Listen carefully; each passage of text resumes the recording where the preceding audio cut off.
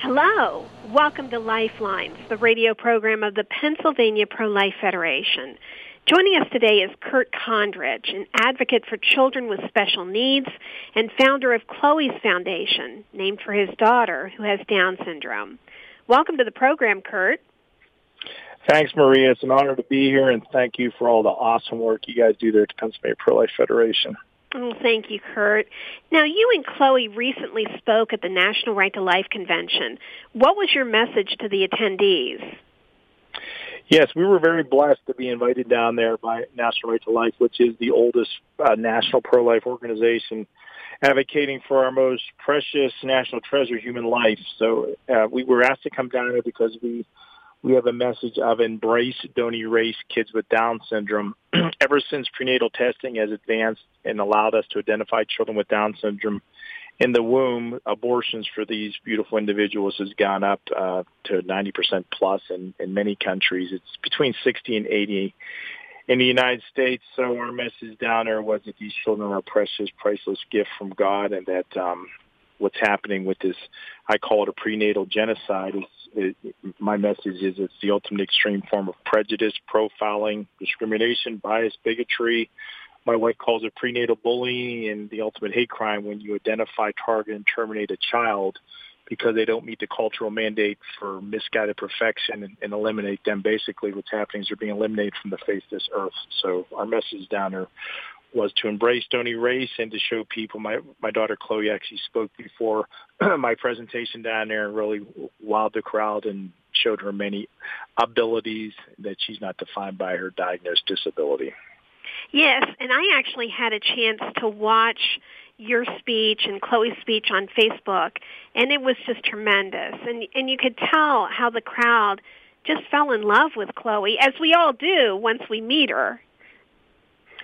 It's been amazing, Marie. You know, Chloe turned 16 this year, and, you know, prior to getting involved with the advocacy that God has led me into, you know, I was a police officer for 20 years, and the thing that's really resonated with me watching Chloe grow and develop and interact, and the seeds she's planted in the community, and the impact she's had on our society is, you know, Chloe and children like her, they don't have malice, evil, and hatred in them. I mean, she can have a behavior and she can get upset about things, but I've never, in my 20 years as a cop, I never had a call where somebody with Down syndrome was committing a heinous act or robbing someplace or going on a random shooting. And, you know, as I've watched that, and I've watched Chloe develop, and I've watched her interactions with people, you know, it's been amazing to me to be blessed to be part of this group of people who just, like I said, bring nothing but unconditional love and joy and purity and goodness, all the things that our culture's desperately missing. And I wrote an article a few years ago that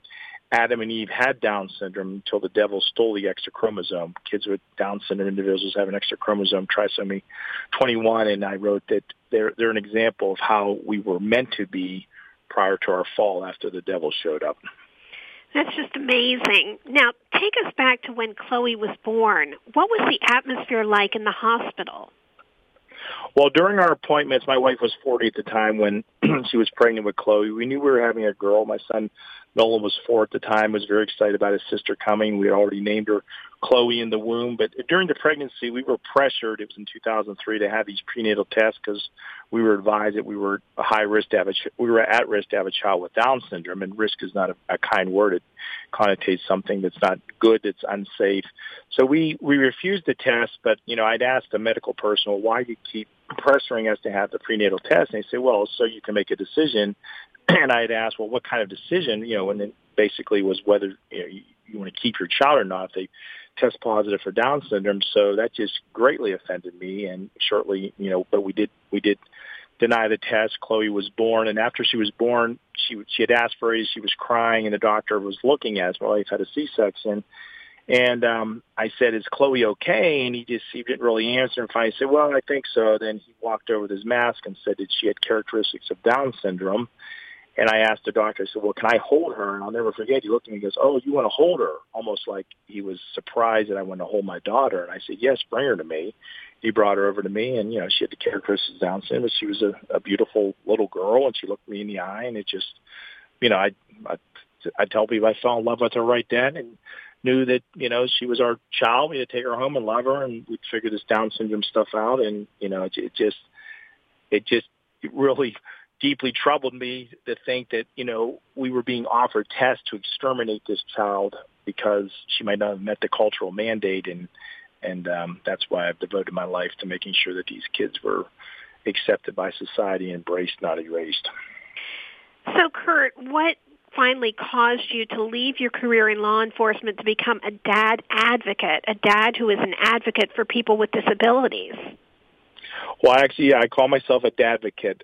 It's a word I heard from a father down in the South. I saw him posting about that, so I asked him if I could use that word. So after Chloe was born, I did talk to families who had you start connecting with other families who have children with Down syndrome, and I connected with families that had the prenatal test and were advised their child had Down syndrome. And every single person I spoke to, and I dialogue with people all over the world just via the internet and groups and that, and every person I communicated with told me that they were advised after the Down syndrome diagnosis prenatally, they were advised and oftentimes pressured to terminate the child. And I just started thinking to myself, wait a second, and I asked them, well, why were you? And they were told that their child would be a burden, their child would not be able to, function, would cause stress in the family, would only be able to do, certain things. And that was all false. As a police officer, I like facts and truth. And I thought, well, that's not true. I mean, my daughter was reading at age 3. My son taught her to read, and she's currently, going to high school, and she does amazing things. I thought, well, they're giving people false information, and that false information is leading to this genocide of a beautiful group of people. So I'll be honest with you, Maria, it stirred my soul. I couldn't run from it. I compare myself to Jonah at times. I had my life all figured out. I was going to be a police officer. I was going to do this, have a career, and advance. And I said, but God when Chloe was born, had a different plan for me, a different journey, a different route. And I prayed about it, and I thought about it, and I just surrendered myself over to God, became obedient and available to His calling, which was to make sure that people had the truth and facts about these amazing kids, and to use us to put an end to this prenatal genocide. That is just incredible. Now, you and Chloe actually have spoken at the United Nations. What was that experience like? We've actually spoken twice up there, and it's amazing. We were asked to go up there by a great organization called CFAM, and it was in response to back in 2016, 2017, Iceland came out with a statement that they had cured Down syndrome. What they were doing is they were almost pretty much mandating the prenatal test for Down syndrome, and they had found out that in Iceland, not a child was being born with Down syndrome. It has actually, from the last 7+ years, not a child with Down syndrome has been born. And one of their medical professionals out there, directors, came forth and said that they have cured Down syndrome. So by making that statement, they've cured Down syndrome by killing all children diagnosed prenatally with Down syndrome. So CSAM is the organization. I said I was asked to speak up there for the first year, and actually it was the Holy See, which is the Vatican, last year asked us to speak on this issue, and it was about this prenatal genocide. And I was at the United Nations to shine light on this darkness in front of a global audience. And also I was up there to ask the question, well, with prenatal testing advancing, who's next? What if we get a prenatal test for autism, ADHD, depression, baldness, shortness, brown hair, brown eyes? And I'll share with you, Marie, it was amazing. The message was just, there were people in there who I know were pro-abortion, but when we got done delivering the message, Chloe was with me. She would interact with the people. There were many people in tears, and the last year when we spoke, several people from all over the country wanted to have their picture with Chloe just as a visual to remind what they had heard that day. And I have a picture I could share with your audience if they want of Chloe actually standing between the ambassador from Saudi Arabia and the ambassador from Russia. She gave them both a copy of the book she's in and on and signed it for them. She's standing there talking to them, and right in the middle of them, she flashes the peace sign. And I just thought to myself, well, there it is. Chloe's at the United Nations to bring about world peace by ending the ultimate form of death. We think the United Nations addresses, genocide and all these things that are happening worldwide. Well, the greatest cause of death worldwide, the greatest cause of genocide worldwide is the instrument of abortion. And, we were very blessed to be able to be there for 2 years and speak at the United Nations. I think we'll probably be going back there again. And as I said, shine a light on this darkness and to highlight on a global level what is happening with prenatal testing and Down syndrome genocide. Now, speaking of pictures of Chloe, she has actually had her photo displayed in Times Square numerous times. How did that come about? The National Down Syndrome Society, which is an awesome organization as advocacy, has a contest every year where people submit pictures of individuals with Down syndrome just doing daily things or focusing on their abilities, and they get thousands of entries, and certain ones, not that many, are chosen, and they're shown on the big screen in Times Square during World Down Syndrome or Down Syndrome Awareness Month. So, Chloe, we've submitted pictures over the years, and I always say it's God's hand. We've been blessed that 4 times her picture has been chosen. In 2007, 2012, 2014, and just this past year was a picture of Chloe with Vice President Pence that was chosen. It's put up on the big square, at the big screen in Times Square. People walking by see them. They see all the beautiful families there and the kids and interact with them. The New York City police are up there, and it's just I say it's just a beautiful day of highlighting abilities, of beauty, of all the amazing things that these individuals can do, that they're all unique individuals, not defined by their diagnosis. And like I said, I would say, Maria, it's God's hand. It just has used that because it's New York City's one of the centers of the world, and to have these pictures of these beautiful individuals up there just shows the world that these are people that should be embraced and not erased. Kurt, give us an idea of the musical artists that Chloe has been privileged to meet. I like to write, Maria, so I've written. Chloe loves Christian music. She loves all types of music, to be honest with you, country music, even modern music and that. So I've written to some of the audiences, and I'll just, once again, I give credit to my Lord and Savior. Chloe has been backstage to meet individuals like Toby Mac. The band Switchfoot out of California met us up in New York City, had us backstage. It's one of Chloe's favorite bands and my son's favorite band. We found out that the lead guitar player has a brother with Down syndrome. We met with them. Chris Tomlin, Mandisa, King and Country, Big Daddy Weave, the Newsboys, Jordan Felice, Colton Dixon, Jamie Grace. I'm thinking Phil Wickham. She's actually meeting the Chainsmokers, their secular group. She's actually meeting them in October. I wrote to them. She likes her song Paris, and they're going to meet Chloe backstage and have her give her one of her books. So I just would have to say, honestly, it is God's hand. I think God is using Chloe as an instrument of light to shine it on the culture, to show people that, whether it's Christian music, country music, secular music, and Chloe loves to dance. If you ever go to a wedding with her or a dance party, your most difficult thing will be getting her off the floor. But she loves music. She loves to sing, and I believe that God is connecting her with these individuals and these groups to, like I said, to shine that light, because music's an international thing. It's an international language everybody can relate to, and by having her connecting with them and getting pictures with them, it's just, I think it's another way of just changing hearts. The way we're going to end this culture of death and end this genocide against of kids with Down syndrome is through love, is through our faith, is through our faith in Jesus Christ, and that's what she's doing. She's shining the light through these, meeting with all these people. You're listening to Lifelines on JMJ Radio. I'm your host, Maria Gallagher. With me is Kurt Kondrich, an advocate for people with disabilities. Now, Chloe has met with the president and vice president. What were those experiences like?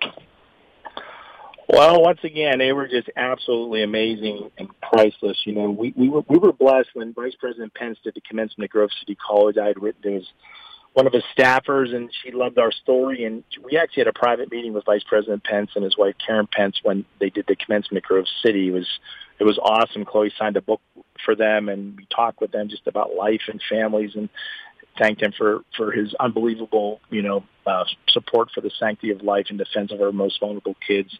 And through that, we made some other connections. And when President Trump spoke at the March for Life back in 2018, it was the first time a president live addressed it from the White House when the vice president was there.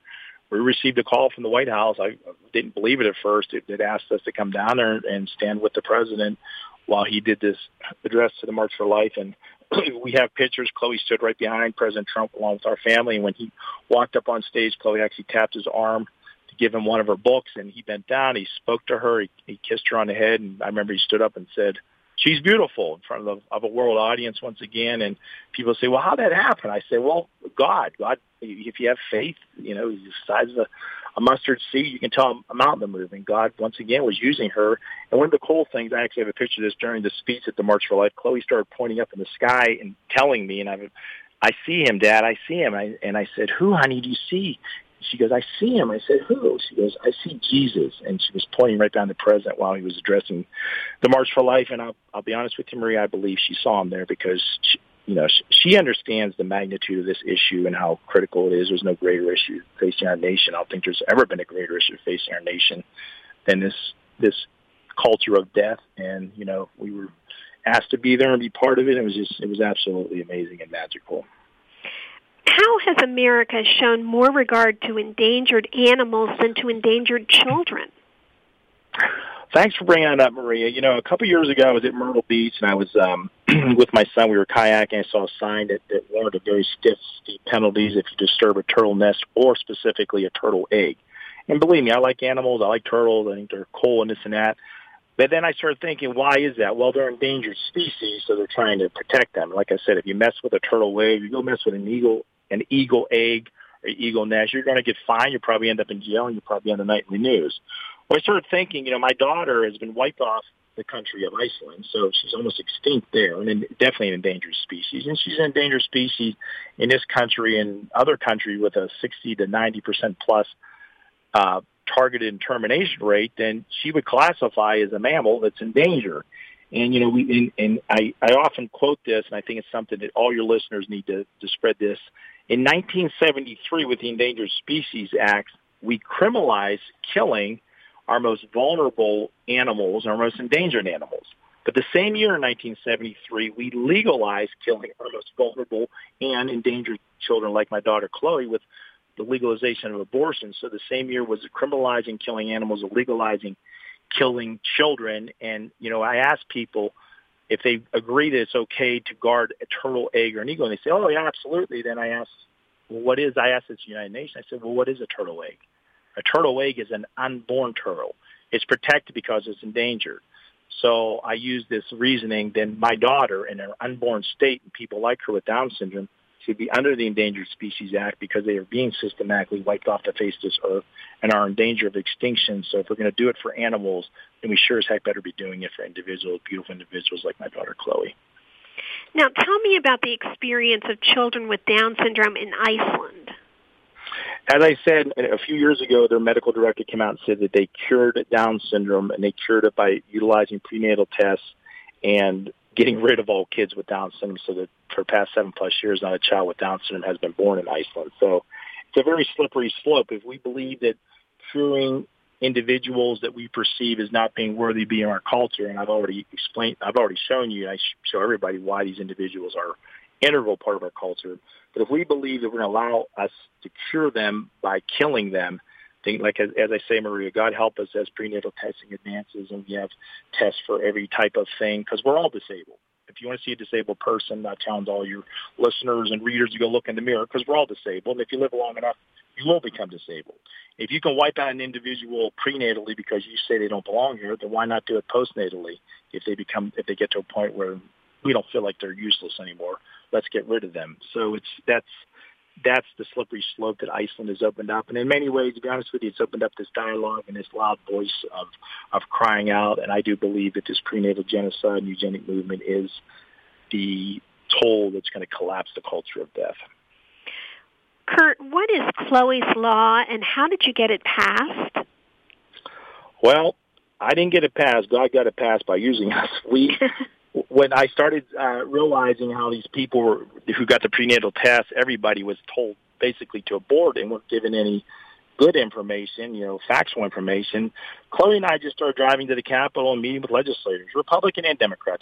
Let me make this very clear to you, Marie. This is not a political issue at all. This is a life issue. This is not a liberal or a conservative. This is a life issue. This is a global issue. And so we started going to Capitol. We started meeting with legislators. I started showing them her abilities and telling them how important services were, like early intervention, to invest in so they wouldn't just have a good birth but a good life. And I started thinking that when a woman gets a prenatal Down syndrome diagnosis, instead of being told to abort, at the very minimum, she should be told about early intervention, special ed, Miracle League, all the, we have a Center for Theater Arts show that has a great program, all the beautiful things that these kids could be doing throughout their life to keep the world focused on their abilities. So that was kind of the genesis. I actually had this like 2:00 in the morning for Chloe's Law, and we framed it as the Down Syndrome Prenatal Education Act, as an education law. And like I said, Chloe and I met with probably most of the legislators in the House and Senate up at the Capitol, state Capitol. We gave them information and the law. We started doing it in the fall of 2013. In July of 2014, the law was on the Governor Corbett's desk at the time. It had passed the Senate 50-0, the House 196-2, which in itself shows the miracle of it. And the law was signed by the governor, and he let Chloe, her friend Alex, and friend Thomas also sign the law on his desk, and I have a videotape of it, and I just, once again, I give the credit to God for moving these hearts and for using us to be his instrument to do that. The Pennsylvania House of Representatives has gone a step further in passing the Down Syndrome Protection Act. Why is that bill so important? Because that act's the next step that will actually, it will outlaw terminating a child based on a diagnosis of Down syndrome. And it's part of the law in Pennsylvania that makes it against the law to terminate a child because of a diagnosis of being a female. And as many of us know, there's many countries that will identify a child in the womb as a woman, as a female, and will kill that child because they don't feel women are equal. I don't know where the equal rights people are out protesting that, but this law is basically that. It's to stop genocide. It's to address that, and it's to make sure that people are aware of this. And like, as I said before in the interview, Maria, to be aware that as prenatal testing advances, this is an issue we're going to be facing more rapidly as we decode, genetic makeups and that. And, who's the next person that they're going to identify, target, and eliminate because they don't meet the cultural mandate. And that's what the Down Syndrome Protection Act will do. It will outlaw that, and also it will shore up and prepare for a future where, that we were able to do this. And like, as I also say, if we can do this prenatally, then what's going to stop us from doing it postnatally? And we all should be asking, what if there's autism, ADHD, baldness, acne, breast cancer, thinning hair? If we can diagnose those things prenatally and eliminate people, then everybody should be looking in the mirror and say, who's next? Kurt, please explain Chloe's special relationship with a fallen police officer. Sure. Real quickly, in 2009, there was a horrible tragedy in the city of Pittsburgh. I worked for the Pittsburgh Police Department. In 2009, I wasn't working there then. There were 3 officers killed in an ambush. I knew all 3 of them, and the one I knew really well, his name was Paul Schullo. He lived on a beat I used to walk and patrol, and his beautiful parents, beautiful sisters, his beautiful family. He was the first one shot. It was a crazy domestic call, and he was killed along with the other 2 awesome officers. And so I would visit Paul's parents, Max and Susie, just to try to give them comfort, and Chloe really bonded with them. And Paul's buried up by Children's Hospital of Pittsburgh. His tombstone with his face on actually overlooks the hospital. So Chloe has appointments up there. And the one time I stopped up there was the first time I had Chloe with me. She got out and started talking to Paul at his tombstone, talking to his face and this and that. And then after that, we would stop by his parents' house. We were close by, and she started telling them things about Paul that only basically they knew about foods he liked and who he was hanging out with in heaven. She would see him. She said she saw him up there. And then one time we were up there, and she's talking to Paul, and she said, Dad, I have to talk to Max and Susie. I said, okay, honey. So I took her down there after her appointment. And she started telling them that she saw Paul up in heaven, but she saw him holding a baby, and both parents became very emotional. And, and I apologized, and they said, no, let her finish, Kurt. And Chloe said, well, I see Paul up in heaven. He's holding a baby. It's his brother, and his name's David, and they're up in heaven together. And both parents started crying, got very emotional. I said, oh, I'm so very sorry. And they proceeded to tell me that Susie had miscarried a baby boy some 40-plus years earlier, and only her and her husband knew about it. And when Paul was killed, they said to each other, nobody else, at least Paul's in heaven with his brother. And Chloe is standing there in their living room telling them that she sees them up in heaven with their brother, and which is impossible. There's no way that could happen, but she did it. And I have witnesses to that, and it's actually a couple that's on videotape and that, some of the interviews about that. And I said it was God's way once again of showing what amazing connection these children have to heaven, have to God, have to seeing things that we can't see. And I said, what's really cool also is Chloe just proved to everybody out there that unborn children who die in the womb are in heaven, and that we will meet them and see them again one day. And I think that as I've thought about that, that's just an astronomical thing that needs to be broadcast, not just nationwide, but worldwide, to show that here's a little child that the world's trying to wipe out who's just proven that unborn children who die in the womb are in heaven, and you will meet them again one day. What an amazing, priceless thing, and for all people who've lost children before their birth. That's just such an incredible story. I hope they make a movie of that someday. I do too. We try to get it out. We shared it at the National Life Conference, and I have a short video, and there wasn't a dry eye in the house. So. Oh my gosh! Now, what advice do you have for parents who receive a prenatal diagnosis of Down syndrome? My advice, I've talked to parents who get the diagnosis. The first thing I say to them is congratulations on your beautiful child. My advice is to let them know there's tons of supports out there. Pennsylvania, we're very blessed in the state. We have an amazing early intervention system that puts down a solid foundation. As I said, Chloe was reading at age 3, reads better than most of the policemen I worked with. To be honest with you, there's all kinds of support services, special ed services. There's community things going on. There's coffee shops that we were one down in, I forget the name of it, down in Charleston, where just individuals with special needs work. There's so much goodness that these children bring to your life, bring to your family. I think of Chloe's relationship with her brother Noah. Noah would not be the 20-year-old man he is today, and the way he treats women, the way he has his faith in that work, not for his sister. And I think of all these people that have aborted these children with the false notion that they're going to be a burden, and the siblings who have lost this amazing, special, heavenly relationship because they bought into the lies of the culture. I often tell people, where you can follow the word or follow the world. It's a one-letter difference, and it will get you lost because it's all lies, especially when it comes to life. And my message is to embrace, don't erase, and that you can share my information, connect with us at Chloe's Foundation. We're going to be helping people to connect to these services, to connect to all the things that are available out there, and understand that these children they're a gift, they're a blessing, and I often kid that Chloe will have a mansion in heaven always sweeping her driveway. Now, we just have a few seconds left. Yes. If people want to find out more about Chloe's Foundation and your work, what should they do?